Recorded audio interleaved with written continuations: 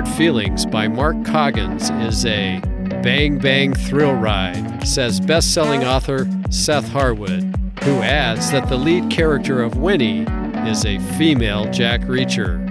Find it in ebook or trade paperback wherever books are sold. In this podcast, it's read by author Mark Coggins. Learn more about Mark and his other novels at markcoggins.com.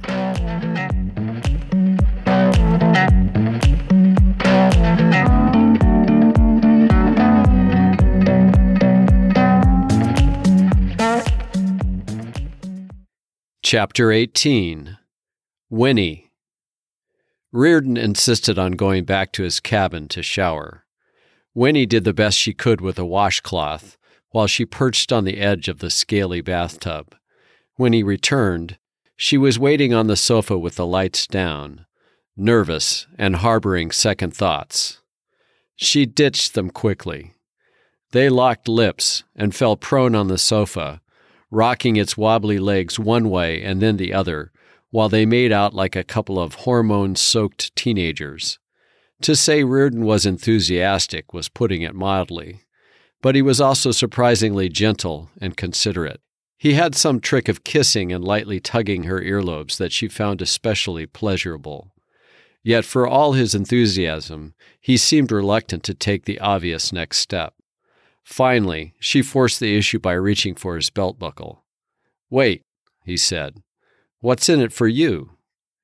She was too embarrassed to explain the complexities of her sexual response. There were actually circumstances under which she could come, so once again Winnie took shelter behind a cutting remark. "What makes you think any of the women you sleep with achieve orgasm?" Reardon sat up, his face slack with hurt. "Look," he said, "I was only trying to be respectful of your situation." "I don't need pity." He made an exasperated sound. "And I don't need to hug a cactus. Maybe this wasn't such a good idea." He shifted away and started to get off the couch. She knew she'd bungled it. All he really wanted was some reassurance that he wasn't being selfish. "Wait," she said, and pulled him back so forcefully they knocked heads. "I'm sorry. You're a wonderful kisser, and I'm sure you're a wonderful lover too. I'm happy to continue as we were, but you've got a boner like a railroad spike. Since I was the one who asked you to spend the night, I thought I should follow through on the implied commitment." Reardon looked down at his lap and demurely crossed his arms over it. "I played college ball, but I was never a very good base runner. Let's stick with first tonight." "Are you sure? You've been taking a pretty good lead towards second." "Just patting you down for other injuries." "Very considerate, I'm sure." Winnie grabbed him by the back of his neck to pull him closer. They continued for well over an hour, and although she could have gone on all night, it was late and she had begun to feel a little selfish. The terms of engagement were clearly taking a toll on Reardon. When they finally managed to peel themselves apart, she felt flushed, content, and more upbeat than she had in months. Reardon, on the other hand, looked jittery and pale. "Well," he said, "I guess I'll go back to my cottage."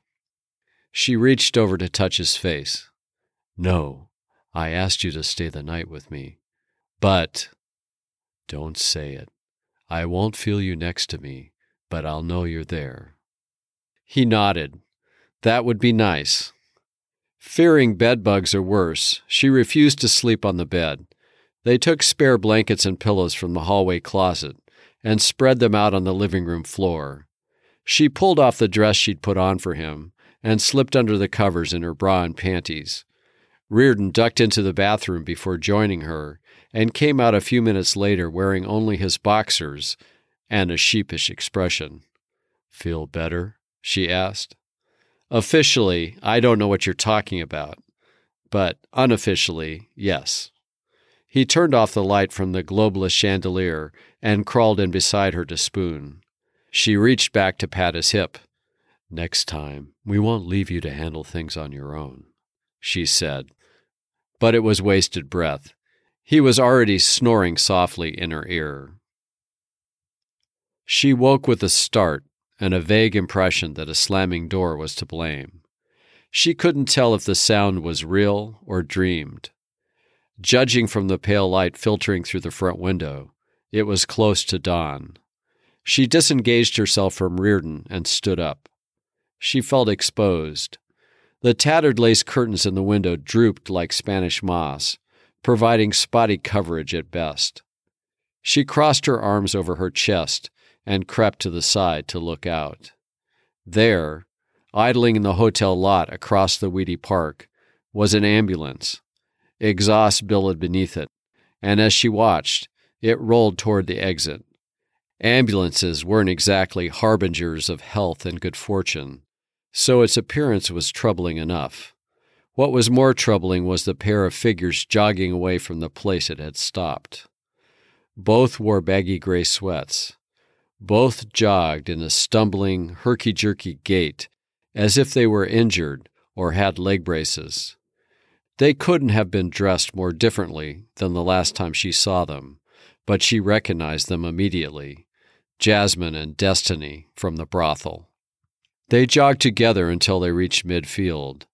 Jasmine veered left, and Destiny came straight at the cottage. She knew what it meant, and she knew it wasn't good. She dove back to where Reardon lay, shaking him roughly. "Wake up," she hissed. "We're in trouble." Reardon mumbled something and tried to push her away. She slipped past his defenses to slap his face and then yanked off the covers. "Come on," she yelled. "Get up." He was too slow. She took hold of his arm and uprooted him from the floor. "What's going on?" he demanded, awake enough now to be angry. "We need to get away from the door." She drove him toward the bedroom, but Destiny was close behind. Winnie heard sharp footsteps on the treadboards of the stairs, then deeper ones on the long planks of the porch. A booted foot came smashing through the sash window, rattling it in its frame and spraying glass across the floor. The last thing she saw before slamming the bedroom door shut was Destiny thrusting her head through the window, heedless of the sharp edges. Her eyes had the look of a disbelieving and completely horrified spectator. Winnie punched the flimsy button lock on the door. "Try to block it. I'll see if we can get out through the bathroom." "Was that Destiny?" "Yes. She's on a suicide run. Come on." Reardon didn't need any more convincing. He denuded the bed and dragged the mattress across the door. She ducked into the bathroom. Last night, she'd hardly glanced at the window above the toilet, but now she saw it was hopeless. It was too small for either of them to fit through, and it was firmly painted shut besides. When she returned, Reardon had the mattress and the box springs against the door, and was shoving the dresser behind them. He looked over at her, and she shook her head. No go. "Come on then," he said. "The bathtub." It was his turn to manhandle her. He bulldozed her back into the bathroom and slammed the door shut. He shoved her face down into the tub and dove on top of her. He'd no sooner reached to take her outstretched hands when a crumping explosion shook the cottage to its foundation. Toiletries fell from the sink, and plaster rained from the ceiling.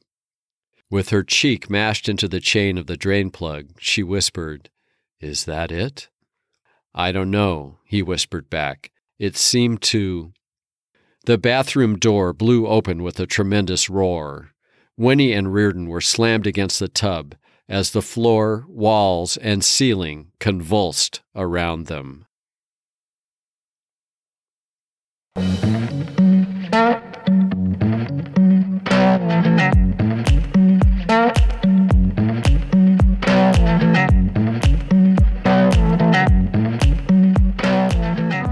You have been listening to No Hard Feelings, a finalist for the Forward Reviews Book of the Year Award. Find it in ebook or trade paperback wherever books are sold. In this podcast, it's read by author Mark Coggins. Learn more about Mark and his other novels at markcoggins.com.